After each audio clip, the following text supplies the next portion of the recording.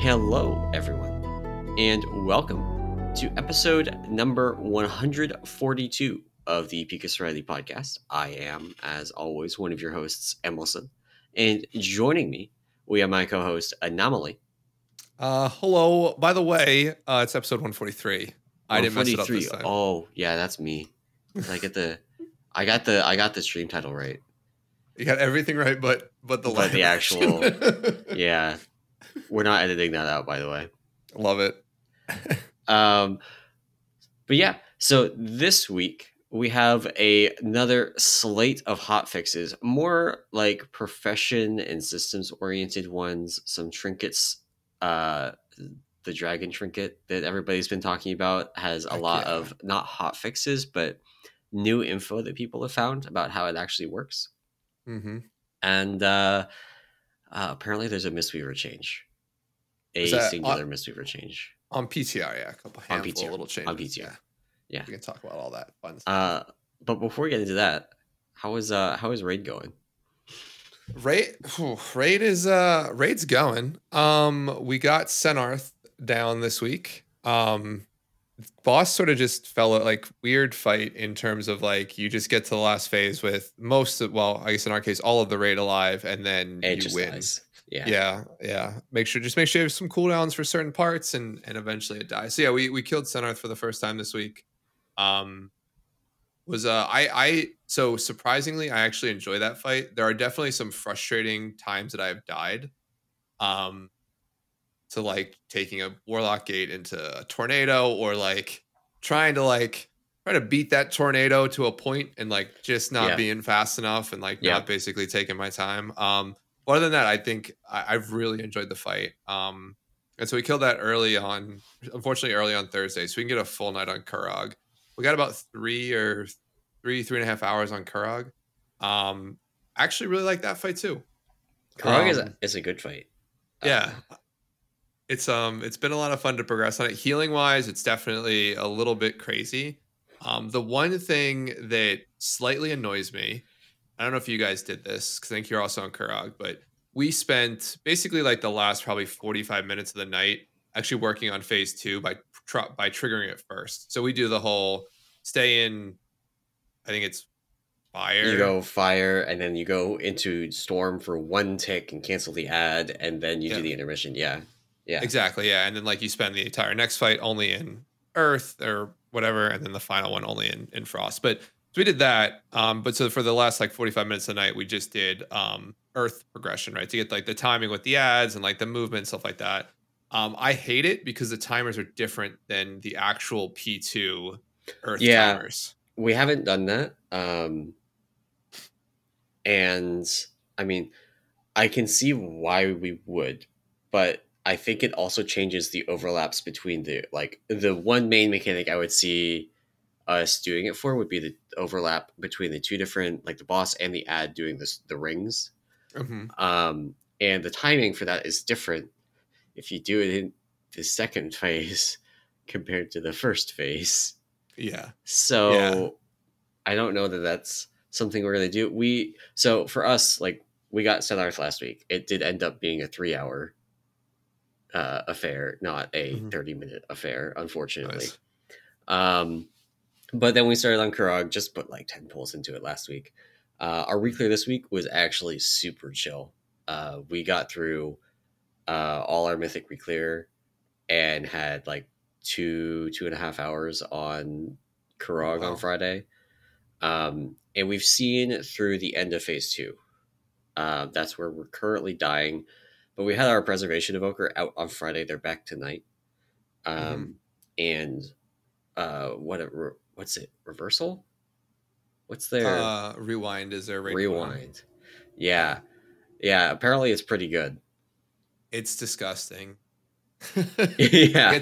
It's really good for the final because I believe if you time it correctly, it'll catch 2 of the ticks of damage. Yeah. So it's very good for like one of your final CDs and that. So we were talking with our healing officer after raid, and he was like, "Well, when we have our evoker back, these 2 ticks, instead of being covered by this thing, are going to be covered by rewind."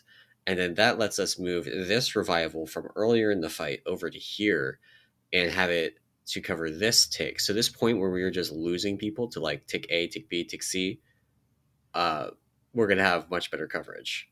Yeah. Yeah. It's been it's been a fun set of progression, I'll say, on Kurog. The movement's cool. The intermissions are a little wonky, at least the first intermission for us. We actually wiped a surprising amount of times to just not passing, like not triggering Storm at the right point. Oh, that's not surprising. It's a pretty tight timer. So yeah, so you have it is a 0.6 or 0.7 second window that you have to get it in. Or it doesn't work. Yeah, which is crazy because I think, it's right. If you're too late, then you don't spawn the Storm ad in the intermission. You'll get a random one, right? And if you're too early, then you could luck into a Storm ad. That's actually on Echo's kill. Yeah. They didn't get the dots or the stack of the lightning debuff, but they still got the lightning ad. Funny. So you have if you don't get it, you have a 33% chance of still getting the ad you want. Right. But yeah, that is the one thing that I really would love to see, like a Monday night. Hey, we're changing this fight. Like it no longer spawns that, or like the ad cast time is now like 4 seconds or something, because that would make it, instead of being basically a half a second window that you have, it would make it a 2.5 second window. Yeah, which is a little bit easier to hit. Yeah. But speaking of that little overlap, that half second window you got is related to when the boss actually crosses the threshold from one area to the next. So his position matters. The time that you initiate the move matters. Yep. And his movement speed matters. And right. That normally isn't something that would come into play. But certain new effects that have been added this tier have not been correctly flagged to not slow bosses. Oh, interesting. Specifically, the unstable Frostfire belt that a bunch of people use, including me. I actually just recrafted mine. I'm using Allied Just Play the Generosity now instead of that, because that was slowing bosses. Oh, interesting. What if any of our raiders have that? And Enfeeble from the Death Knight class tree, which is from your ghoul, causes a slowing effect. Oh. And that one actually our Unholy DK might be running, and I'm going to have to go check that now that I thought about it, because I was running it, but my ghoul is not up all the time. So I just it's up at the start of each phase, and then it's down, and it doesn't matter because you're not doing that transition at the start of the phase. Yeah. Wow, that's interesting. So that also affects Senarth. If you ran into the thing where Senarth does the double chilling blast at the start of phase 2, so there's a timing where you can reach the top of the walkway, and then it's supposed to transition to phase 2, but instead it does chilling blast, then transitions, then does chilling blast again. Oh, okay. I don't think we hit that. It's pretty rare, but I did look at my logs, and there's pulls where I got 20, 25 procs of unstable Frostfire belt in phase 1, or 20 to 25% uptime on that in phase 1. Yeah. Where we pushed into the last phase at 5.05 seconds, or 5 minutes in and half a second. But then when it's at 40+%, we push it 5 minutes and 2 seconds. And that 2 seconds is just enough that another chilling blast fits in. Oh, geez. That's funny. Yeah, that's weird. That's weird that they have a couple of those things. I didn't even think about the movement speed aspect of moving Kurog. I just know that bosses just in general, I think, are always really wonky when they move. So our DK is tanking it typically at that point. So he was getting very frustrated with oh yeah, I the refuse. actual movement. Yeah. We're actually doing so our Demon Hunter does it on pull, which lines things up so that I can do the first soak of the fire puddles on Kurog with AMS. Mm-hmm. And then I actually take 2 of the tank frontals in a row, so that then when we're transitioning into the storm phase, my co-tank, who is a demon hunter, can just like send it, just leap Yeah. across, and Yeah. not have the damage taken or the dot debuff when he does that. And that's been Gotcha. working pretty well for us.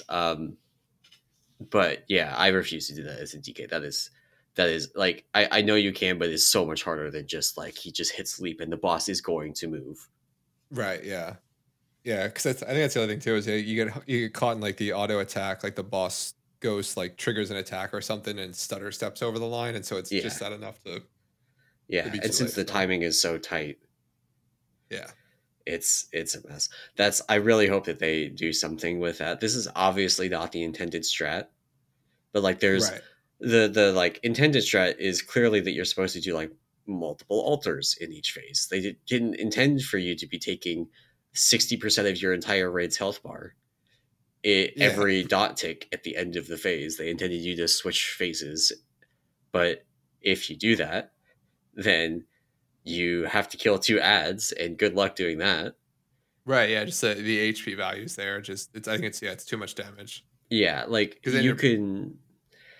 I oh, think sorry. with higher gear, like once we're all like 418 eye level, 420 eye level, you can maybe actually do it, but that's so far away. Right. And at that point it's probably just easier to leave them in one, right? Leave them in Yeah, one yeah, altar.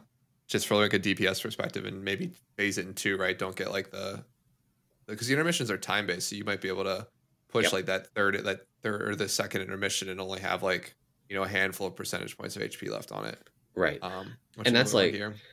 um, that's kind of the goal currently as it's tuned, is like you reach frost and then you don't kill the frost ad, you don't touch it really. Like the only people that are damaging it are people that are like their abilities just automatically cleave, like a Fist of Fury or a Keg Smash. Right. um Everybody else is just like single targeting the actual boss, because you just kill it before the frost ad enrages. Right. Yeah. And that's basically how we had been approaching it. It's like it's passive cleave until like 15 seconds before the ad enrages, and then you hard focus the ad, Yeah, right? we have a Was the sort of go ahead, I sorry. was gonna say that's sort of the way that we were handling it, like at least Yeah, initially. So we have a couple of people that are assigned to it. Like we have a warrior that cleaves off of the ad, and then we have our warlock that's in, is when they have havoc up, they hit the ad and havoc the boss, and otherwise they hit the boss, and everybody else gotcha. cleaves off of the boss onto the ad, and that's getting it killed right around the right time. It's actually maybe gotten a little bit too fast, and we're gonna have to pull back on that a little bit so we can put more boss damage in. Hmm. But yeah, it's, if we can survive Earth phase with like the entire raid alive, I honestly feel like it could die really quickly tonight. It's just like that's a big question mark, because we're going in. We have a different healing comp. We're Hmm. making a couple of other comp swaps, and it's going to be, just new people learning like the dance in phase one. Yeah. At the very least, it is nice that the most complicated part of the fight is front loaded. Right. Like Yeah. fire phase is definitely the most like complicated thing to learn, and then the first intermission, the firestorm intermission, is also way more complicated than the others. Yeah. Yeah. There's yeah. We finally made everybody install like the recital week aura again for like the fire Yeah, that you drop, because like people were just like initially we're just like just move it out of the group, and then like what ends up happening is, at least for us, in a couple points of that fight where like I think it's like the last or second to last range drop, they're on yeah, like the left hand side of the boss from like if you're staring at its back, and that's where melee runs to be safe. But then there's yeah, also people dropping fire there from range, so it's like it just became too much of a cluster. We lose a little bit of uptime there. So yeah. um We definitely grabbed that. We yeah. we have that one, and then we have one. Oh, that I need to fix. Actually, I need to figure out why it's broken. But we have one for enveloping Earth in the Earth phase that's supposed to tell you the health potion you're enveloping Earth if you get it, which is the big healing absorb that goes on somebody. It's like 400k. Yeah. It's huge. That is supposed to only do it after the first one, but it's apparently doing it on the first one as well. I'm really confused by it. Like it's a weak aura, and it's set up to like do it if the boss has a certain number of Earth stacks, Gotcha. but he doesn't at that point, and I'm really confused. Interesting.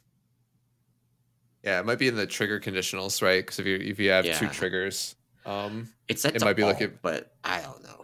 It's weird, yeah. and maybe I actually have a different version than other people somehow, and I need to check that. But yeah, Gotcha. Yeah, I Krog mean, is a sorry. no, I was actually gonna ask like how are you liking it basically? Yeah. So I think you're gonna go in there. Yeah, I'm actually liking it, except for the storm thing. Like, yeah, that's just really frustrating. That one thing is really frustrating. Everything else about the fight is fine. yeah. I would agree. I think it's a fun healing fight so far.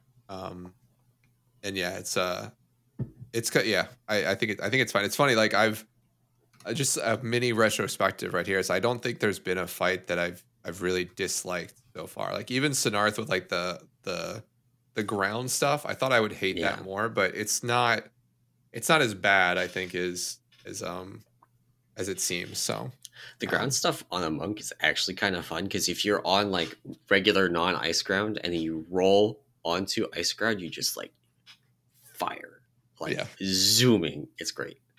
So if you're at the bottom of the stairs and you like can't take the gate for whatever reason, and you're not on ice, and you just roll and you just like you're playing pinball on the bridge, and then you like clip a tornado and go flying off and regret your decisions. Yeah, I've definitely done that before. Yeah. I think I did that in heroic where I was rolling to the bottom of the stairs, like literally probably ended my roll on the ice and went right up the stairs and then like didn't know what to do. I was like and like so it was a bad situation. So. Yeah. But yeah, honestly, I'm enjoying this raid tier so far, and it's actually kind of nice. Reclear is pretty quick if you're on top of things. Yeah, like the trash isn't. The instance seems big, but the trash isn't bad, right? And there's trash that you can just like not do. You can skip the trash between Sinarth and Kurog by having somebody sneak through and trigger Kurog, and then when he resets, the door between Aranog and Kurog opens, and everybody else can just go through there. Oh, I didn't know that. All right, maybe I'm gonna. That's like saving you like 10 minutes of trash, right? It's not a big deal. Yeah. We usually would be using that time to like figure out loot while people do trash. Yeah. I will I'm gonna type that in our Kurog thread. Make the hunters or someone do it, rogues do it. I did that to go into Kurog solo and try and figure out some of the timing nonsense. Because you can change another fun thing about Kurog. Speed Taunt changes his timers. Oh. Interesting. Alex, he crosses the threshold, right? At a different point? He crosses the threshold specifically from the center of the room into the fire area sooner. If you speed taunt him on pull and don't hold him in the other area, you can go the other way as well. You can hold him in the main area or in the center area for like 2 extra seconds before he starts doing the pulsing great damage and like rapidly gaining energy, and that also changes it because he doesn't gain energy until he crosses the threshold into one of the elemental areas. Gotcha. So you actually push back the first intermission by like 2 or 3 seconds by doing that. And also change the overlap between his, like most of his abilities are on a fixed timer. Like his tank ability is on a fixed timer. And you can do some really wonky things with that. Like it's actually possible. I've seen some kills where they don't have the lightning ad cast start at all because they keep him in the center long enough on pull. And this is like another like super tight timing thing because if you leave him there too long, you just like wipe the raid. Yeah. But if you do it correctly, you leave him there long enough on pull, you bring him in, then you take him into the lightning area, and he casts the tank frontal in the lightning area. The lightning area, and delays the ad cast. So it takes it from being like a half a second window, which you still like. It ends up being like a 1 second window instead of a half a second window because you have to do it at the right time that he queues up the tank frontal before the lightning ad. Right. But there's all kinds of like jank with those timing overlaps. Yeah, that's way too complicated for me. Yeah, it's honestly way too complicated for us to, which is why we're not doing it. Yeah. Nice.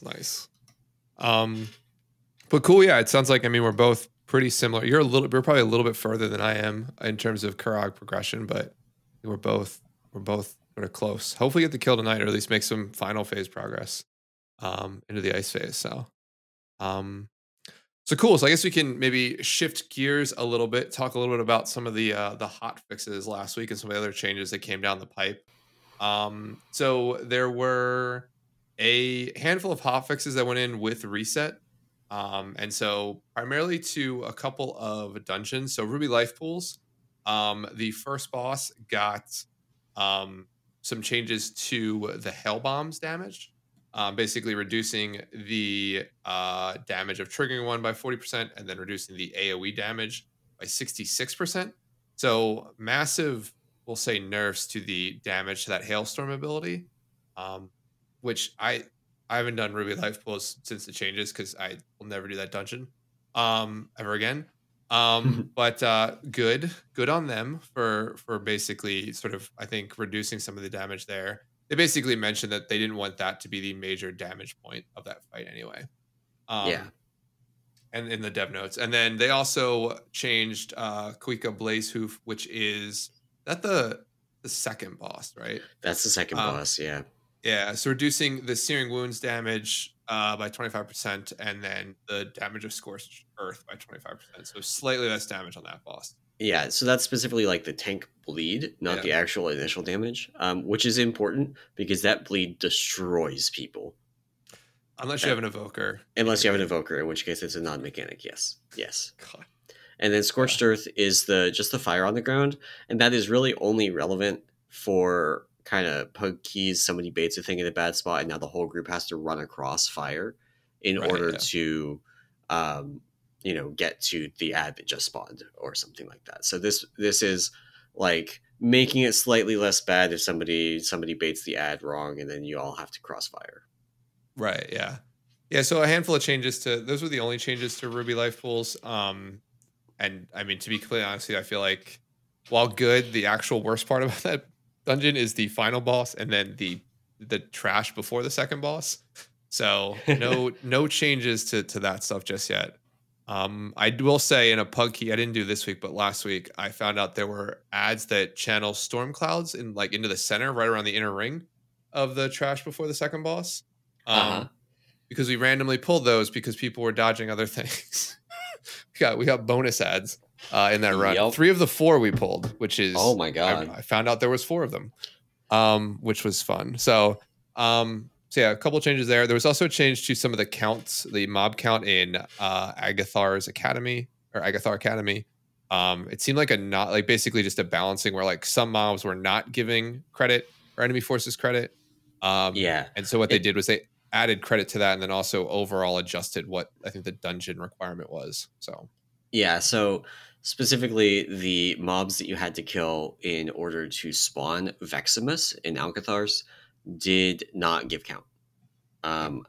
Now they do, and they adjusted the count requirement to make up for that. So it's like a net neutral change, but it's basically just like a UX change, basically, so that people don't get confused over the trash near Veximus not giving %, even though you have to kill it anyway. So it doesn't matter. You're getting that trash dead whether you need the count or not, because you have to kill the boss to finish the dungeon. Yep, exactly. So those were some of the, I think, the reset specific dungeon changes. There are a couple other dungeon changes they put in later on in the week. But then also we got our first, I guess, post race raid change, which was the pushback effect on hurricane winds on Mythic Raszagath was reduced. So this is sort of the pushback on Raszagath that, requires some specific classes. If you bring classes, so if you bring a priest, you need an invoker to help the priest live. Similarly, a paladin. But it's the pushback effect. They've reduced it. From what I've seen, though, not a huge change. As in, it doesn't really seem to make a difference. But as far as I know, priests and paladins, or priests still need evokers. Paladins are like capable of doing it by themselves now with a little bit of help from their good friend Bubble. Mm-hmm. And some classes like hunters that before needed specific items to be able to survive it now can do it with their regular kit. Cool. So most classes now don't need an evoker to help them, but priests still do. Yeah. Exactly. So, so solid, some interesting changes. There were a couple of additional changes, real quick, just in Temple of the Jade Serpent. So they did put in a hot fix to Lorewalker Stone Step, which is the That's a second two boss. boss. Yeah. Yeah, the second boss you typically kill.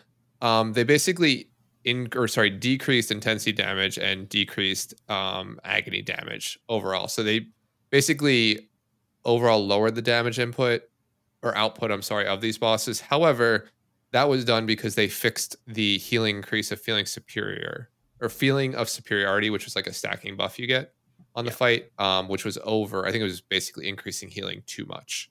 Yeah. Um, so, um, so yeah, so they are sort of just a little bit less damage over that encounter.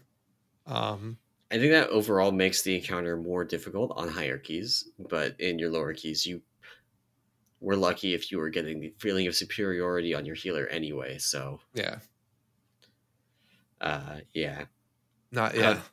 they also fixed a couple of other fun bugs. There's a clip going around of somebody getting stunned on the teleporter down to the final boss of the Azure Vaults from Thundering. They Yeah, didn't take damage from it, so that was correctly working. Like they didn't die to the damage, but then the flight path reset.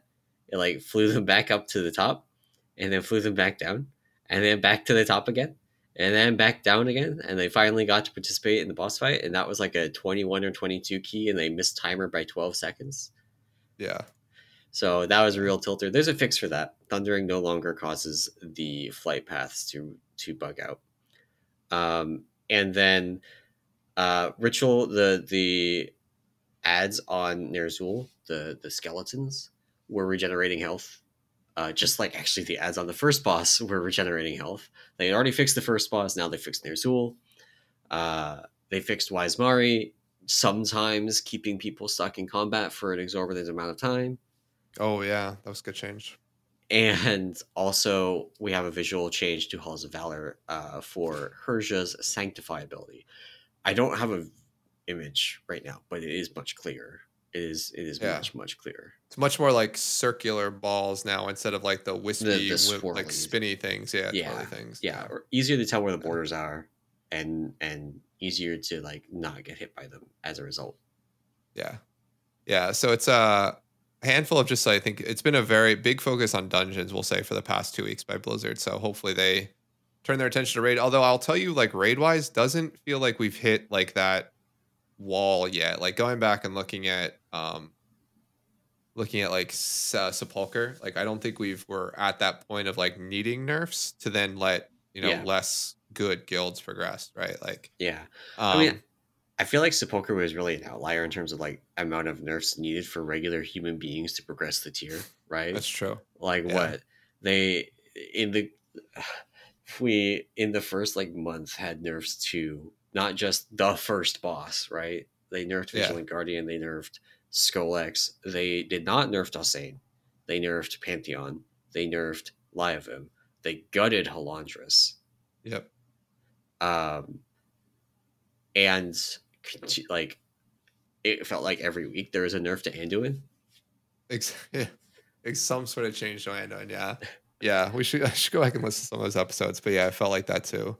Yeah, and I mean the other thing too is you think about it, like we're as a group, like at least as my guild, like we're gaining item level every week still, which is like Yeah, not something that happened in Sepulcher, which was like after the initial like 2-3 weeks, like you were basically had a static amount yeah. of item level. We weren't increasing, so you're still sort of gaining it as you go through content, which I think is good. So, Yeah, I mean, um, we are. I think our typical eye level in raid is like 409 ish, yeah, and mythic drops 418s.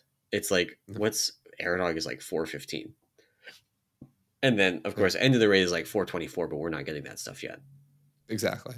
Yeah, So like we still have at least another 5 eye levels, just from like entry level mythic gear, and then up to another 15 eye levels from on certain slots, uh, from end kind of mythic gear, yeah. and of course like the mythic plus row now can give 421s.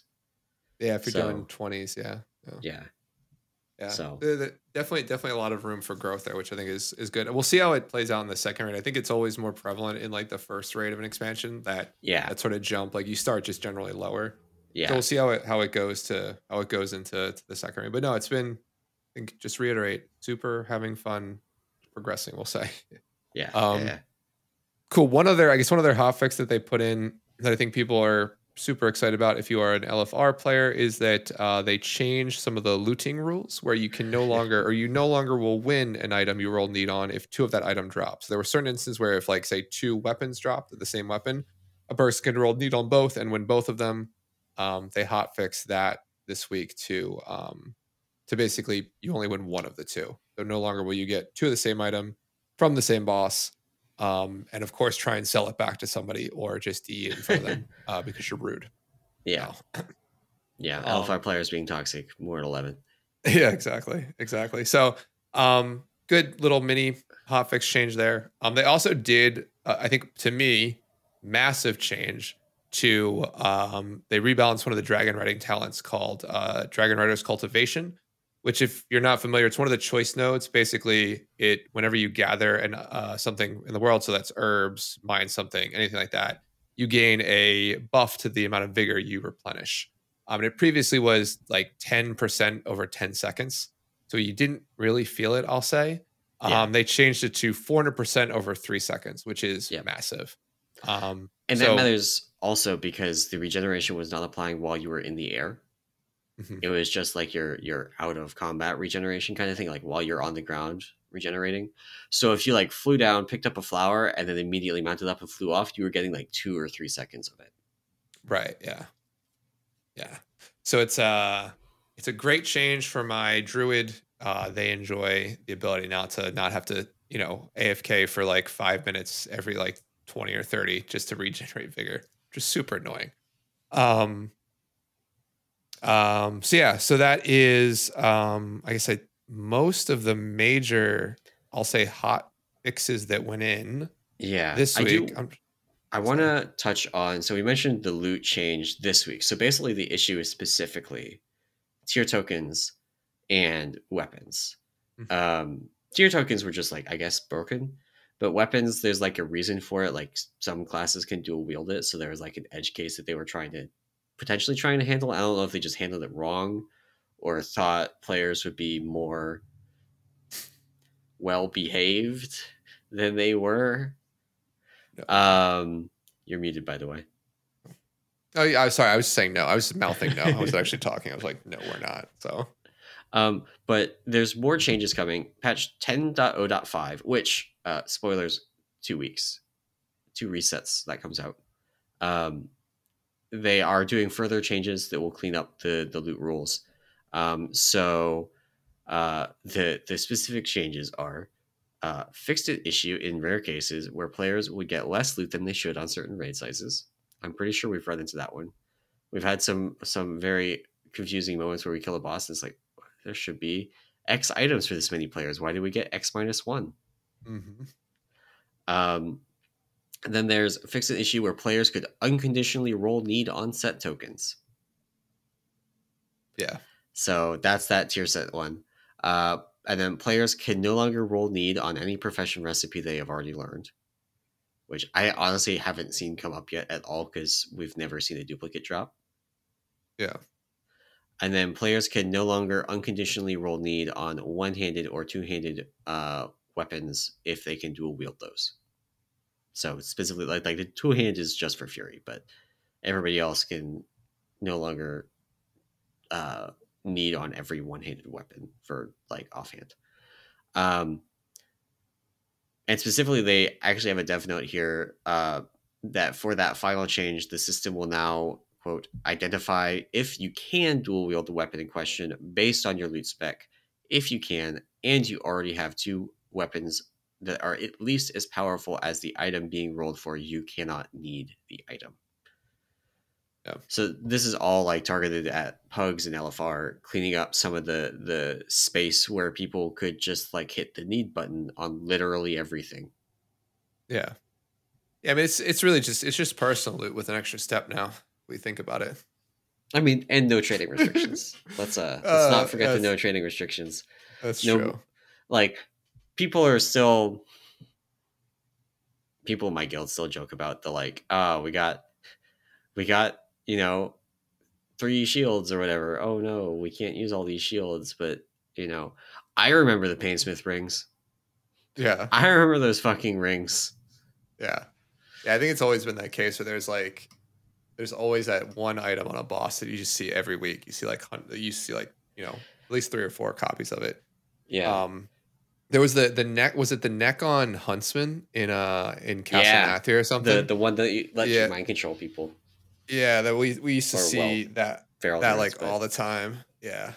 But yeah, I think there's always those items. It's whatever. I mean, I think it's good on Blizzard just sort of trying to curtail the community from being idiots, and it sounds like they don't want to have they want like a unified looting experience across almost all content, which is fine. It just, it comes with these restrictions here when you see it in like group-based play, and then you'll also see it like it comes within the opposite side of what made Master Looter nice, which is now you have to trade all the loot away, right? Like somebody has to like put it on their bags and then open trade with everybody, which is just, I'm glad that's not my job because we have some idiots in my raid. So we have RC set up for us, right? So everybody auto passes except the raid lead that gets all the loot because they greet everything. Yep. And it all happens automatically, and then they have to go around and like find everybody and trade them. Yeah. And it gets extra fun when you have like somebody that's already hearthed out because they're not in on the next boss. And they have to like, okay, we got to summon you back. We got to give you the item. And then you can hearth again. So, yeah, which is why like that's the one thing that at least we've talked about, which is like we don't talk about changes until like we get to we're standing in front of the next boss, and typically at that point we've at least handed all the loot. Yeah. So, but yeah, I think they're good changes to the loot system. It's funny that like Master Looter was just so much easier if that's what they wanted. Now it's like we have Master Looter with a bunch of extra steps. So yeah. I guess we can maybe shift gears a little bit. Talk. We've been talking a bunch about hotfixes to the live game. Like you mentioned at the start of this, like little section, we do have a release date for 10.0.5, which is January 24th, in the US or NA, 25th in Europe, 26th in Asia. You were right. We'll say your prediction correct. Got it into the month of January. I nailed it a month ago when the 10.0.5 BTR went up. So yeah, no, you were spot on. So we get that patch in a couple weeks. We've talked all about it. I think the last couple weeks. It's it's like trading post. It's like a little bit more story. Some cool systems in there. But I think the biggest thing is we're getting a bunch of different, we'll say, class changes right with it. And so we've talked, I think, extensively about almost all of the class changes to the different Mistweaver specs, the different monk specs. Yeah. There's Mistweaver, and then there's Drunk Mistweaver, and then there's Dry Mistweaver. Exactly. But but there was a new PTR build with this announcement. And so the one thing that hasn't been announced is there are a handful of changes, I'll say, from Mistweaver that I sort of wanted to cover real quick. Which is they made some changes to 2 spells, to Sheilun's Gift and Zen Pulse. So Zen Pulse is fairly simple. Just gave it a damage and a healing increase. So it went from like 137% to 165%. So, a solid upgrade to Zen Pulse's damage and healing, which is good. And then with Sheilun's Gift, which I think honestly probably makes it a very good dungeon pick, we'll say. They reduced its base mana cost from 3.5% to 2.5%. So a full percent drop, which is really nice since, mana, I think, is one of the biggest things Mistweavers sort of have to do. Mistweaver, have to keep in mind. And then they also buffed Xiaohao's lesson. So I don't think we actually did a full talent breakdown. Well, we might have just maybe glossed over some of this, but Xiaohao's lessons, for those who don't know, essentially means each time you cast Sheilun's Gift, you proc one of 4 lessons, and each of those lessons does a different thing. So there's a lesson there's a lesson that basically will increase your healing and damage to targets based on their current health. That went from 30 to 35% increase. Increase your critical strike while above a certain percentage of health. I think it's 80%. Went from 25 to 30%. So these are all 5% basically increases. Right. There was one that decreased your damage taken, increased your haste by 25%, up 5% from 20. And then finally, 25% of the damage or healing you deal is duplicated every 4 seconds. So that's the 4 buffs you could get. So some increases to that. I don't think. I mean, looking at the way that looking at the way this will proc and sort of the current proc rate, it's okay, right? Okay. Like it looks really cool on paper, but I think the idea is because there's 4 random procs and you can get a proc when you don't need it or you don't want it. Right. You know, it's less appealing as a healer. They also, I mean, it also lasts for a very long time. It's up to 30 seconds, these buffs, depending on the amount of clouds you consume. That's at max clouds, which is 10 now, I believe. They made changes to the number of clouds last a PTR patch. And they stack every 8 seconds. So it's still like a minute and a half investment for a 30-second one of these buffs, Right. which, since you can't pick it and it's random, is not the best. Yeah, that's not as enticing. Yeah. So, but good on them for, I think the mana cost reduction on Shaylin's Gift is going to be pretty big. I think it was already a very solid dungeon pick. I think at this point it becomes sort of the default pick on the right hand side. You sort of drop probably Invokers and take Feline Stomp, take Shayluns, and that's sort of your dungeon build. So, but yeah, it's solid, good changes. They're still iterating on the class, we'll say, for the PTR updates, and then like I said, PTR on the 24th, which will be good. Yep. Good to get some of that stuff in there. So again, like really happy that we're getting the all of the talent changes that we are, like that they're actually iterating on these. Yeah, which is I think it's something that I think I saw a stat. Somebody tweeted on Twitter too about this. Is like this is the quickest .0.5 patch ever. Okay. Since they started doing them. So like me. Yeah, it's faster than BFA, faster than Legion, or sorry, faster than BFA for sure, faster than Shadowlands for sure. And then BFA, I think this one's at 71 days post launch or something like that. Or no, it can't be that long. It's barely over 2 months. Yeah. So it's like, something like 71-ish days post launch, and Legion was like 76. It was like a week after. So this is really good. And I mean, there's a ton of changes here, not just for monks, but across the board. So iteration is fun, we'll say. Yeah. I will note, like, quick little note for the non-monks among us, the class tree for druids is getting pretty significant changes, and the spec tree for guardian druids as well, pretty significant changes. Last I knew, horribly buggy. Really? Yeah. Nice. So I think the community tracked down a couple of the bugs to report exactly what was going on. Mm-hmm. But Guardian Druids, I know in particular, were not super pleased with the spec tree changes, in large part because none of it worked. Gotcha. And being a monk. Yeah. But yeah. Nice. One of the other kind of things from this past week, we actually got a blue post about crafting orders, about professions. Somebody posted on the official forums asking, like, this is a community council member, so shout out community council doing community council work for once. So they're on Blackhand EU, which is the largest German server, and the public crafting board is empty. And I mean, I'm on the largest NA server, Area 52. Public crafting board, permanently empty. Yep. But if you sit there and you spam it, you just spam refresh, you can get orders out, actually. Like, you got to be fast. Like, you see one pop up, you click that, you hit start order, and then you figure out how you're doing it. Yeah. Like, you cannot wait. And it's not great, honestly. It's really not great. It's pretty unpleasant. So their question is basically, what are you guys happy with this, or are you going to be changing it? and we got a blue post kind of detailing the answer. So this is from, I don't know how to say this, Drow, I don't know.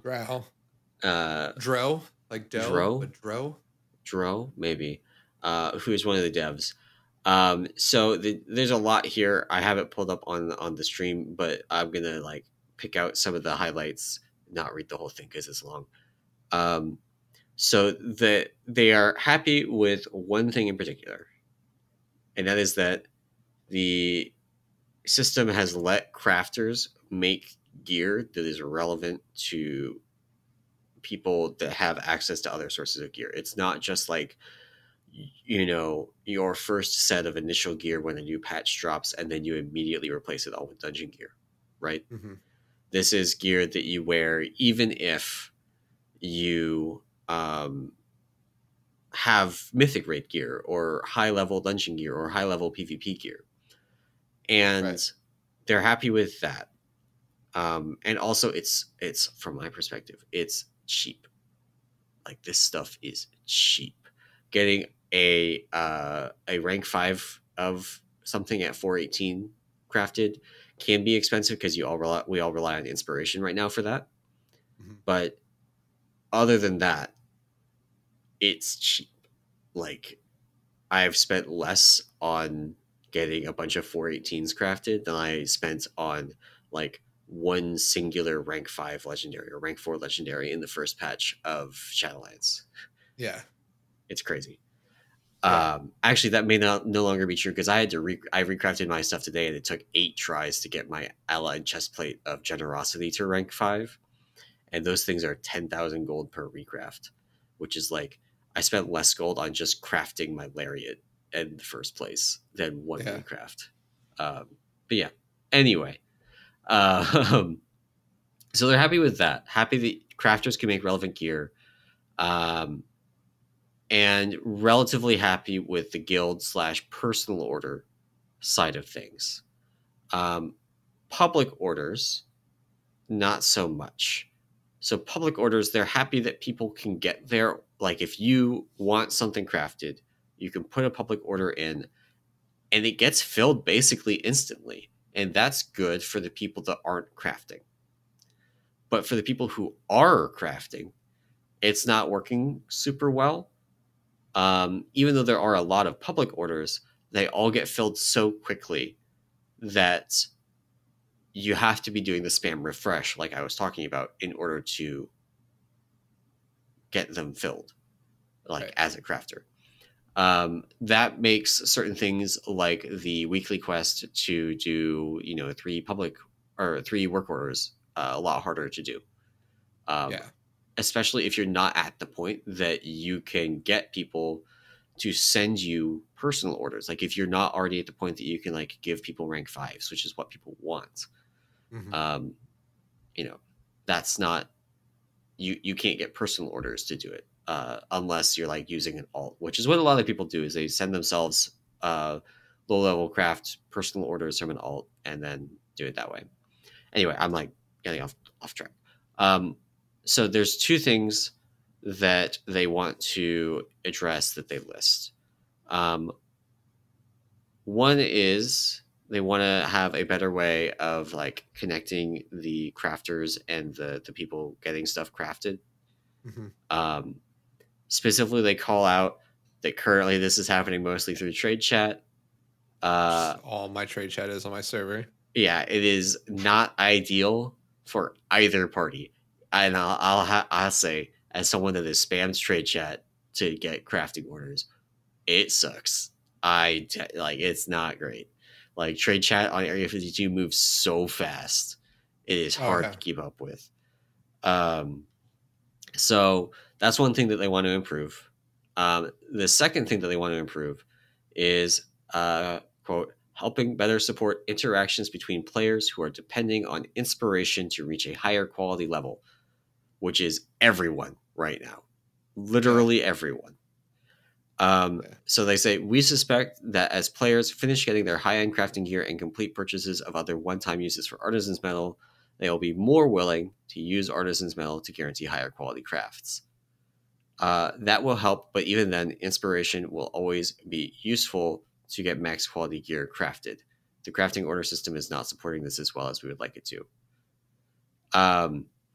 And this is something like I've talked about this before on the podcast. We had a warrior in our guild that was trying to get something crafted, and just like the inspiration thing, this is exactly it. Like they had to trust somebody that they had the skill and inspiration that they said they did. No. And they didn't. They didn't. So they spent a bunch of gold on somebody that literally couldn't get the craft that they wanted, and they had no way of verifying it. And it was very, very, very frustrating for them. So that's something that I honestly am a little bit surprised that they haven't fit something into 10.0.5 to address that, because it's such a big part of the early tier crafting.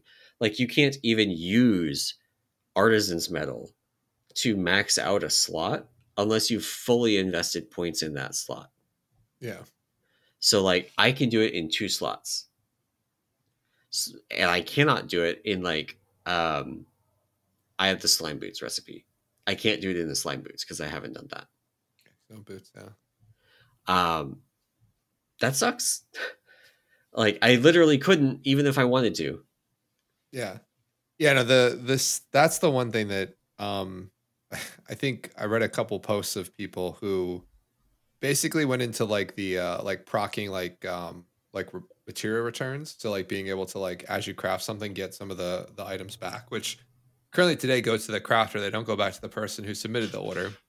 And so what these people were doing were like essentially they could, even with an inspiration proc, couldn't proc rank 5s, but they could at least base craft rank 4s, right? With this sort of material returns. So they would just cheaply recraft like whatever you wanted and try and do quote unquote an inspiration proc. But what they were doing is they were just trying to proc extra materials, which they then would then go and sell in the auction house. That's scammy as hell. Yeah. So I saw a couple of things. If you do that, you are a bad person.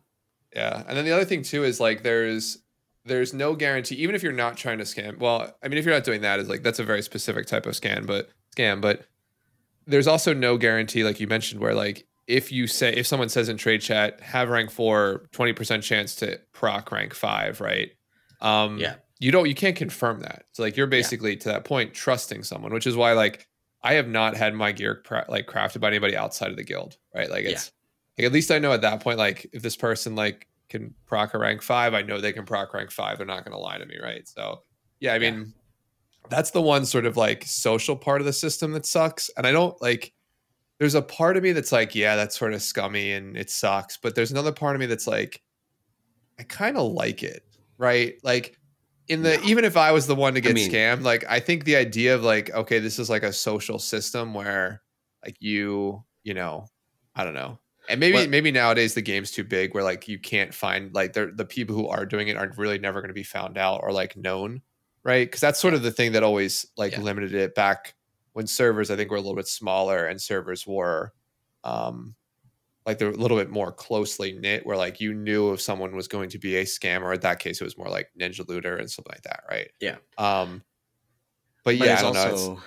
Like I don't think like if there were some due diligence that you could do as an individual to figure it out before like spending tens of thousands of gold trying to get something crafted from somebody, right? Then all right, fine. Like, yeah, I wonder if like the way you get around something like this is like basically being like seeing like the last 10 times someone crafted the item, like what they actually crafted. I think they just have to fix the profession link. The profession link right now is useless. It like shows the recipes that you have, but it doesn't really show what rank you can do. So like everything, if you link something to your profession, it basically just shows up everything is like rank 1. Because the person viewing the link doesn't have any skill or any like talents in the tree. So it's entirely useless for vetting somebody. You can't see like what I see when I pull up my crafting view and I look at an order is I can see, my actual total skill I can see my inspiration chance. I can see the inspiration skill bonus that I'm going to get, which is actually really high because I've invested a bunch of points into that. So I can actually skip tiers. I can go from rank 3 to rank 5 on several different slots, which is important because I can't get them to rank 4. And that's all stuff that like you have to just trust me in order to get. And actually, so little thing as well. There was also like talk going around that you couldn't skip tiers, that you could only do like rank 4 to rank 5, and that was a bunch of like the conventional wisdom. But it turns out that you can on items. Once you max out your inspiration thing, you can skip a tier. You can go from 3 to 5. It's like the top of 3 to 5, but it's still from 3 to 5. Yeah. Which of course then breaks kind of the conventional wisdom, which again gets in the way of you as a non-crafter trying to get something crafted. Right. Makes it harder. Yeah. Yeah. No. Yeah. I definitely think like the information exchange needs to be a little bit better with crafting stuff today. But I do think like, I mean, based on the post, right, and what they were talking about, I think they do like the system has been good in terms of revitalizing crafting as something you care about and want to do. Yeah. I still hold true that like the system itself is just a little too convoluted right now, where like it's not I think you mentioned this on I think maybe last podcast or the podcast before. It's definitely not like a typical Blizzard system where like very straightforward, very easy to understand just on the surface level. And maybe there's some depth below that, but like this is like totally almost like opaque at the surface level, and then there's a ton of depth below it where you're like, I don't know what half these stats mean. And so I mean it is a cool thing, and I'm glad that they're at least. It sounds like they're. I mean, based on the post, it sounds like they're happy with it, with like some rough edges, which, I mean, is fine. Like it's the first time we've seen a system like this ever in WoW. So they did take a first stab at fixing one of these problems, which is the problem that you can't find crafting orders. Like there are no public crafting orders, and that is that in patch 10.0.5, the crafting order cap for public orders is going from 20 to 4. This does not apply to guild orders. It does not apply to personal orders, just public orders. And the logic, as far as we can tell, this is like data mined, right? So we don't have a blue post explaining why they did this. But as far as we can tell, this is specifically to try to curtail people doing the thing that I was doing, which is sitting there and spamming, refreshing the public orders to just pick up public orders to skill up with. Right. And so for reference for leatherworking, you have to use spark gear to get above level 75, basically, or skill 75 in your profession.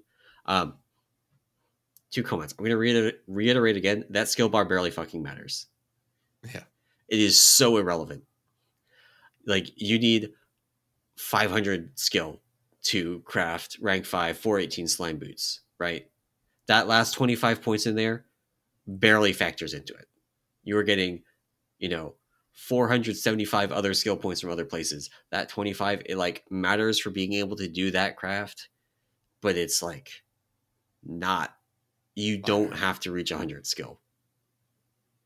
But the only way to do it is spark gear.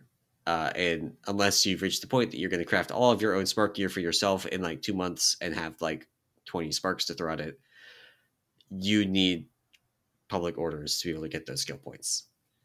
Yep. So with this now, you need like 2 days worth.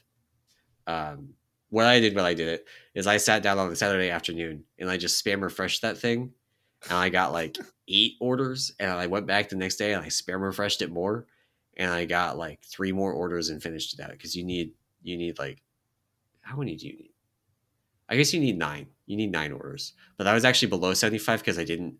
The like recommend the like Wowhead build is like you go into BCO leatherworking in order to pick up Fang Adornments, which can get you to 75 relatively cheaply. But it's like a big point investment to do that. I didn't do that. So I was starting from like 68 or something. So I had an even bigger gap to make up. Jeez, yeah. Yeah. Yeah, that is this change will be good, I think, to your point about letting more people engage in the system. I think 20 is high, and so Yeah. I mean, it's always tough, I think, to put a limitation like that on it because when you say you Four can only do feels something, low. yeah, when you say you can only do something 4 times a day, like that seems just low, particularly like crafting work orders like this. But Yeah. I'm wondering if just like from a data perspective, like the amount of people that are engaging and trying to get public orders just or makes sense to try Yeah. and spread it out. So I mean, I do know that there are a couple people, like there's somebody in my guild that has the one for doing 1,000 public work orders. yeah, which is crazy, crazy. So Or not, maybe it's not 1,000 public, maybe it's just 1,000 work orders, but they've got the title for doing 1,000 work orders. yeah, And that's wild. yeah, which is just it's crazy that people have spent that much time doing it. Um, so yeah, I mean, yeah, to that point, like a handful of new profession sort of updates and changes, even into this first like minor patch, right? Which is again, I think we say this all the time. It's like very almost refreshing from the Yeah. last like 4 or 5 years of like playing this Yeah. game where you have radio silence for 6 months with nothing but essentially PvP updates or raid Yeah. hot fixes, right? And then like you get your big patches, everything in it, but now we're seeing sort of even just hot fix stuff or these the point 5 patch actually has some content in it, which is good. So Yeah. um Here it is. It is merchant artisan. Fulfill 1,000 crafting orders. So it's any crafting order. It doesn't have to be public, but any crafting order. So like this, one of the people has lariat, right? So they probably got it from mostly doing lariat crafts, but still, it's a lot. yeah, which is crazy. I guess the other thing that we haven't talked about that's coming out also that same week, January 23rd. So along with patch 10.0.5, we are getting I called it the creation catalyst, but it's not called that in Dragonflight. It's called something else, but Yeah. the catalyst is coming. Yeah. The catalyst is coming back, which means you can begin to recraft gear into tier sets or tier gear if you want. System actually remains. Sorry. We don't know if you can use it on crafted items yet. That's true. We don't know about crafted items. Also, I don't know if you can use it on previously dropped items, but you should be able to. You should be. I would be shocked because like you were able to with the actual creation catalyst, any season 3 gear you could use in the catalyst. Yeah. Got it. So that was the thing I ran into was I had like a one piece that was higher item level than like a season 3 piece. So anything that drops in season 1 should be available. But yeah, no, they creation catalyst comes in. I think we've had some mixed opinions on this about the timing. It sounds like Blizzard's sort of set in their ways at about 6 to 8 weeks after raid launch. They will drop the catalyst right now. So yeah, which is good. I mean, for me, it'll be great. I'll get a 415 chess piece tier, hopefully, or I can do legs. So I already have some pieces saved up that I'll be able to transition to mythic item level for tier, which is awesome. And so yeah, I don't know. I guess just it's coming. I think we've already talked a bunch about it. I think it's fine. I think Emerson, you're still on the fence of like needs to be earlier on, but I mean, this is coming at the point where we like nobody is going to be using it to actually finish 4 set for us, and we unlike last actual progression tier did not do any splits. Last time around, we had like a couple people that still needed items that we literally did splits in normal in order to get them tier items. That's funny. This time around, we didn't do that, which is great. It's partially because tier sets are way less important this tier. I feel like the balance of like how good tier sets are was much better. So you didn't feel like you were just like not even worth playing the game unless you had your tier set, right? Yeah. They're much smaller. Yeah. So I think we actually I think it's the same as last week where I said our Disc Priest and one of our warriors doesn't have 4 set. It's still, I think, our Disc Priest and one of our warriors doesn't have 4 set. Yeah, we actually ran heroic during raid this week, and got our final 4 piece. So yeah, our evoker finally got his final piece for 4 piece. So now everybody on the roster has 4 piece. Yeah, we just didn't get any venerated drops. Basically, we got like 1 venerated drop, and it was in the slot they already had. Oh jeez. Yeah. No, yeah, Yeah, we're pretty much done, hopefully, with splits for now. But yeah, Creation Catalyst I think I don't know. I think it's a good. I just don't have to get into it, but it's fine. It's fine. I think it's fine. That's coming out, and then you'll be able to use it. But yeah, we don't know. I don't even know if we know like currency. It sounds like I think from there's at least no the currency. Yeah, you just get charged. There's global charges, right? So like everybody gets one charge over the same period of time. So and there's still like the charges accumulate basically even if your character hasn't been created yet. Yep. But they only go up to a cap. You can do like 4 items or something. I don't remember what the cap is. There's a cap. I remember talking about this. Like, I don't think it matters. Yeah. I actually, honestly, like, the Creation Catalyst is barely relevant for me. It's going to be like, I'm going to be able to, I guess I have like a couple of normal tier pieces that I'm going to be able to turn into like mythic eye level tier pieces, which is nice, and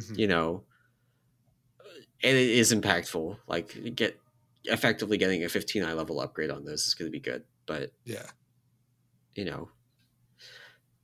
it's not that important. Yeah. It's not like it was. No. So that comes in same week as the patch. So perfect timing, as they say. So excuse me. Cool. And then I think the final topic for today is really I think it was more me than you, but want to spend a little bit of time talking about the Ruby Whelp Shell trinket. Which if you guys have not heard about this, there was a trinket called there is a trinket called the Ruby Whelp Shell. There's a huge post on Wowhead about it, but essentially it had a very mysterious text in that like once a day you could call your whelpling out to inspect a target and it will learn something about them. People didn't really know what that meant. The on equip effect was like based on what your whelpling has learned, it'll try and help you in combat. And so what ended up happening is not the team, but a group of players sort of did a bunch of data deep diving and figured out how the trinket actually works. So the various procs associated to it, how the training works. And so Wowhead did a huge write-up on it, which I think is super cool. So like to give you a brief overview, basically the way the trinket works is you can use the trinket to target certain mobs and your dragon will learn about it. Your dragon has essentially 6 sort of training points or things it'll learn. So depending on what mob you select, it will learn a different ability. And then if you have, say the same mob 6 times, it will have a larger chance to proc that specific buff based on what sort of enemy you're targeting with your unit. So there's like a single target damage buff. There's an AoE damage. Sorry, the single target damage nuke. There's an AoE damage nuke. There are crit buffs. There are single target healing procs. There's an AoE healing proc, and then there's like a haste buff. And so is you train your dragon, you can basically train it to proc one of those buffs more often than not, based on how you train it. And so you train it once a day for 7 days, and then it'll be fully trained. And so it will then, basically proc the spell based on what you've trained it. So if you fully trained it to just do the single target nuke, it'll basically more often than not trigger the single target nuke when it does proc. They're saying it can still proc other spells, but they're at a lower chance just based on the training. It ends up being like a 1 in 7 chance kind of thing that you get one of the other effects after you've fully trained it. So if you fully train in the single target nuke, you have a 6 in 7 chance of getting your single target nuke and a 1 in 7 chance of getting something else. Yep, exactly. And so I wanted to bring this up because this is to me like what makes MMOs cool. Like regardless of if this trinket is good or not, doesn't matter. I just think it's a very interesting thing where like you have this sort of just random text, random item that no one really knows about, and eventually people like play around with it, figure it out, and realize, oh my gosh, this might be something good, it might be something cool, or this is how it works. And so, the Wowhead article I think might pull people off that this might be a little bit better than it is. I think we talked a little bit about this before the podcast, but Wowhead sort of points to a log where it did damage equal to the grief torch, the torch, which is the big trinket in the raid today. But also didn't fail to mention that I think it had like 9 procs over the course of that fight, which is like at the extreme high end of its proc per minute like piece. So Right. So yeah, so a little bit of variance there, but the trinket does, I mean, it offers like an interesting view into like cool items that Blizzard can make that don't always have to be super good, and also that they can leave some of the mystery in the game, right? Yeah. So I don't know how you feel about something like this. I'm a huge fan of like weird stuff like this, but I um think it's a cool trinket. I think the fact that item restore exists basically makes this okay. Like if item restore didn't exist and you like deleted the trinket and it was irretrievable, that would suck. There's a little bit of suck where it's like, oh, I traded that trinket away, but it's actually pretty good. Um, that's unavoidable, honestly. And that you run into that same thing with like sims and stuff as well, where like you give away a trinket and you go and you sim it later and you realize, oh wait, I shouldn't have done that. yeah. Um, and sometimes it's things like it actually is a trinket that changed in the sim because the sim was modeling it incorrectly or over simming it or under simming it. And so this is one where it was simming as fully random, completely random Yes. which proc you would get, which is the default state of the trinket if you've not trained it at all. Now we know how to train it. You can kind of modify the proc rate to do the thing that you want it to do. Mhm. Um, the one thing that I kind of don't like about this trinket is that the training takes so long, Yeah. and you cannot keep two different copies of this trinket trained to different elements. Which on the one hand would be an awful kind of usability thing of trying to keep track of those, Yeah, which but one's which? Yeah. yeah, but like it's character bound, so your character can only have one kind of trinket set up at a time. But if you wanted to, that basically because it takes a week to train, you can't. And sorry, it takes a week to train, and you can't like it doesn't like hard swap at the end of the week. It like Yeah. continuously swaps little bit by bit throughout the week. So you can't do something like on Tyrannical weeks train it to be a single target trinket, and then on Fortified weeks train it to be a AOE trinket. It's like kind of always the like you just kind of pick one and leave it on it, which for keys is going to be the AoE one probably. You just Yeah. pick the Yeah. AoE and you leave it on that. Because at the very least in Tyrannical weeks, like it's like not as good on Tyrannical bosses as an actual single target trinket, or if Right. this were actually in the single target mode, but it is way better on trash and AoE mode. So there's that. That's like the main issue I have is like it takes a week to train, and that's just kind of a long time. But I think it's fine, honestly. Like I think a lot of people, that's not going to matter. Like most people, even if you could do that, wouldn't do that. Mhm. They would just be like, I'm going to train it as AoE and I'm going to use it in keys, or I'm going to train it as single target and I'm going to use it in raid. Right? Yeah. Exactly. Exactly. Yeah. So, I mean, it's, yeah, I agree. I think that part of it, like the usability part, I think if you are trying to min max the trinket is definitely like a downside, I'll say. But I think at the end of the day, like, I think Blizzard is just trying to, it seems like they're just trying to create like interesting things that don't need to be good or bad, right? Like they just can sort of exist. I don't know. Yeah. I mean, there's definitely room for interesting trinkets. They do miss the mark sometimes. I think this one's fine though. Like numbers wise, it's Yeah. actually good once you get Yeah. it fully trained. It is. I don't think actually. I don't think it's as good as Grief Torch or like Whetstone for Brewmaster in practice. Um, but Mhm. it's still good.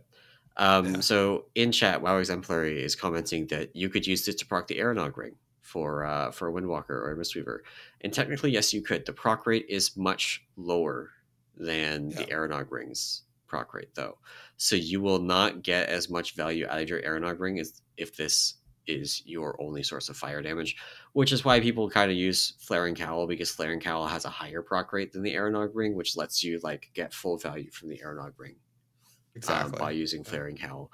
I have Scovald as a caster trinket from Halls of Valor that is the same situation. It's a higher proc rate.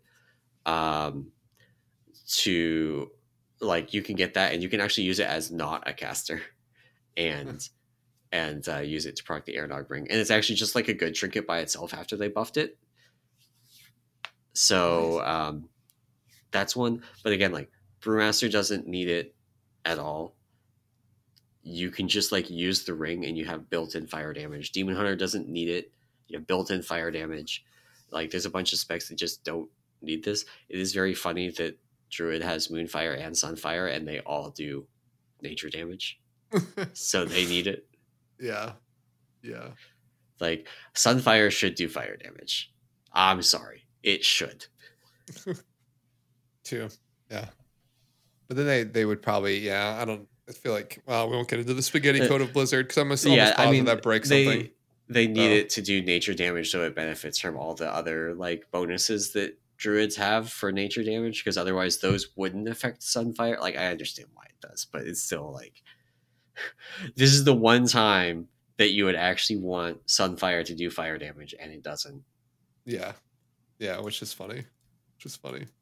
But no, it's generally I think it's a cool trinket concept. I'll say we're still like at least from a healer perspective, doesn't really touch, like it's not a best in slot trinket, we'll say. Yeah.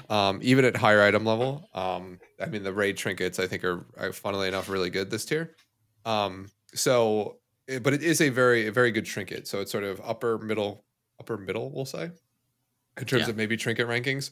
So if you have one, definitely check it out. I think from a healer point of view, like Questioning Epic Live should be updated coming up this week if it's not already. I know Volk was working on an update to that, and so you just plug it in and see if it's worth using. Actually, Volk did an interesting thing. You can actually pick the buff you want, which is funny. Nice. Didn't just focus on one of the healing ones, although almost positive the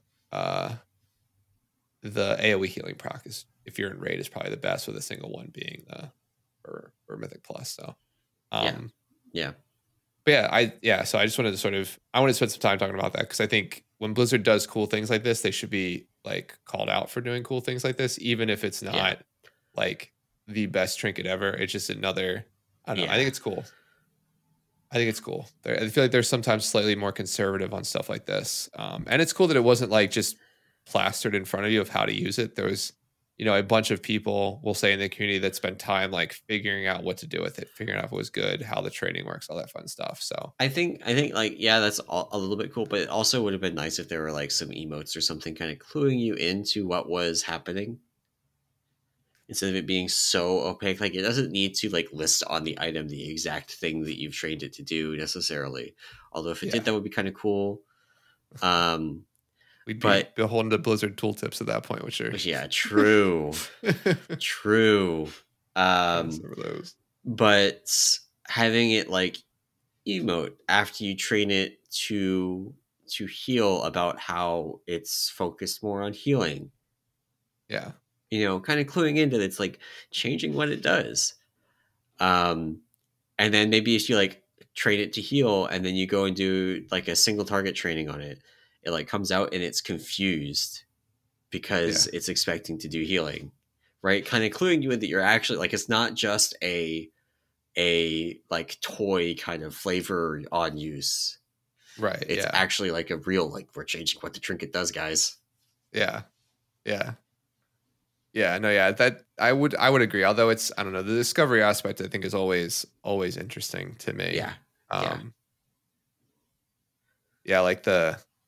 Like I guess we didn't really talk. The one thing, I know we're sort of wrapping up, but the other thing that we had on I think the notes that we didn't really talk about was like the Preach video, which I don't think Preach set out part 2 of his video, which if you like the first one, go watch the second one. It's really cool. I mean, the behind the scenes stuff I think that he's doing, like that whole video series is probably some of the best like curated like behind the scenes, we'll say, like WoW content we've ever seen. Like it's very akin, at least to me, like it's not as in depth, but it's very similar to like if you've ever watched No Clip, it's another YouTube channel. They do sort of documentaries on game studios, so if you're into that type of stuff, super cool series. This is very similar to that. But so nothing groundbreaking in there. Watch it if you think it's cool. But there was one story about like one of the quest designers putting in like a quest, and then like the quest referenced like the NPC being talked to by like a ghost or something. And then they actually put the ghost in the game, like under the ground, where like if you targeted it, you could target it, but you couldn't actually get to it. And he's like, it took years until somebody figured out how to actually like pull the mob out of the ground and then like kite it to Stormwind and like ruined everything. So they had to patch it out. But yeah, I think it's like when Blizzard does like cool, fun things like this that really maybe only they'll get. And like if somebody finds it in the world then knows about it through like just like almost like exploration or like, just, sort of, I guess it is exploration. I think that stuff is always going to be in my mind like the coolest part of playing games like this is like finding that type of stuff. Um, even though I'm never going to be the type of person to spend that much time in this game. Like, I'm never going to figure out something like this. I'm never going to figure out like the secret Discord, that type of stuff. But like, I don't know, when they put stuff in like this that isn't sort of game breaking, you don't have to do it, right? Like, I don't think this trinket is best in slot for anyone, right? Like, it's a very good trinket if you can get it high enough item level if you don't have comparable options. But I mean, it's just a cool thing that like, like somebody might just enjoy having this trinket because they want their little dragon buddy to pop out and like, and some fireballs or like they want to train their dragon. Yeah, exactly.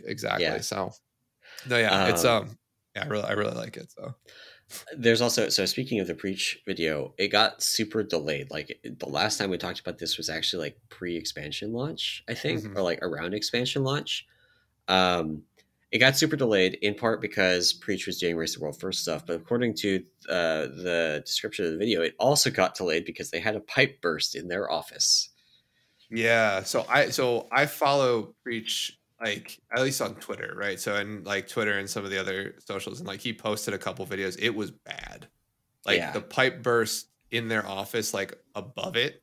So he showed like a closet where they had like all their equipment, so like camera equipment and other stuff, and it's just like there's just water on everything, and it's just it's real, and I think it burst because of the cold too, I think over there. Because it was super cold in England, like right before Christmas. So I mean, I feel really bad. That sucks because I think I'm trying to remember the timeline, but I'm almost positive they like just moved into that office like 2 or 3 like in the early fall time or late summertime, and so they haven't even been there like that long, right? Like and so like then to have that happen, ruin a bunch of stuff, delay getting these videos out, which he seems like super, like the cool thing is like he seems really sincere in going through it, and like the couple of points where like he's talking to like, particularly it's funny if you the Ian interview, the Ian parts of his, like it's almost like he's like, man, he's brutal. Well, that's what I'm thinking. Like it's almost like he's like, hey Ian, remember when we had this private conversation 6 years ago or like 5 years ago and I said this was a bad idea? Now I'm going to ask you on camera if it was a bad idea, right? Like it's like that. It's almost like he wants to pull the "I told you so" card in like a nice way, right? But it's funny. Like the Ian stuff is like that in particular is pretty sort of, he's pretty honest, and it's almost like I don't want him to come off rude because I don't think he comes off rude, but it's almost like they're like good friends, and it's like okay, like I mean, hey. I was a little bit surprised at a couple of the questions that they showed from the Ian interview. I was like, wow, I'm surprised that he asked that way. Like he asked like, the thing about flying is like it almost seems like kind of prideful for Blizzard, and asked Ian to comment to them. I'm like, wow, that's a really, really bold way to phrase that question. Yeah, because it was all around the idea of like Pathfinder being the way. Like he's like, the last time flying mattered was Burning Crusade, and like, or I guess it was really like Wrath of the Lich King was like the last time that it. I think he's actually wrong. I think it's actually Kata, because like Kata was like new world, like old world flying, right? Yeah, Kata was old world flying. And they actually like built all the zones around flying, and you went into the Kata zones, and you immediately like you went to like Orgrimmar, and you spent like 80 gold, and you got your flying for the old world stuff. Exactly.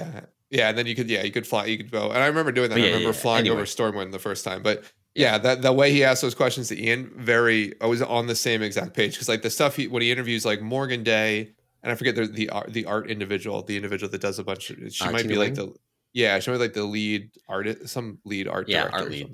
Art director, something like that. I don't know the official title. Yeah. But he's very sweet to them. Like very nice. Like, not kids gloves, but like not as direct as he is with Ian. And similarly, like he's not pulling punches with Ian though. No, not at all. Which I think probably stems from the fact that they have a little bit of a personal relationship, like just him playing for so long and being like in the high end community. So, and Ian coming from that community, which is funny because like Morgan's pretty much from the same. Like Morgan's originally from Nerfed, so like, which is like one of the like was a fairly progressed guild back in vanilla. They still play, but. I mean, there's still a fairly progressed guild. That's true, actually. Yeah, I still watch all Senses videos on how to Yeah. do fights. I was just thinking that. It's like I watched Senses VODs, kill VODs to study for these fights. Yeah, exactly. Yeah. But yeah, no, the preach video is good. It's just it's good if you like to see some of the behind the scenes stuff, but there was nothing really like groundbreaking, I think, that he talked through. So something that I wanted to mention, also in the video description, they mentioned that the full interviews are up on the like Preach Gaming site. They will be up on YouTube eventually, but they're up on the site now for basically people who throw them a buck on like Patreon or on Twitch. And I haven't done it yet, but I think I'm going to because I'm really curious. Yeah. And especially since like they're dealing with like the water damage stuff, right? That sucks. Yeah. I'm sure they've got like insurance for their stuff, right? But all that equipment is expensive, and even if you get like the finances from insurance to replace it, the process of like restoring all your backups, and hopefully you've got everything, you know, fully backed up in a way you can use, and just like weeks of lost work. Yeah. And like the rebuilding process after that sucks. So yeah. I was thinking about that too. And like the actual interviews are good, right? Like the questions that he asks are like, they're not, and I think this is like what we've said, maybe with the first interview, they're not like the cookie cutter questions, right? Like they're very open-ended. Like the dragon riding discussion is really good. You know, I was really happy actually. Okay, they talk about dragon riding. He asked about dragon riding in terms of like flight, and I'm like in my head screaming like, no, that's wrong. It's way different.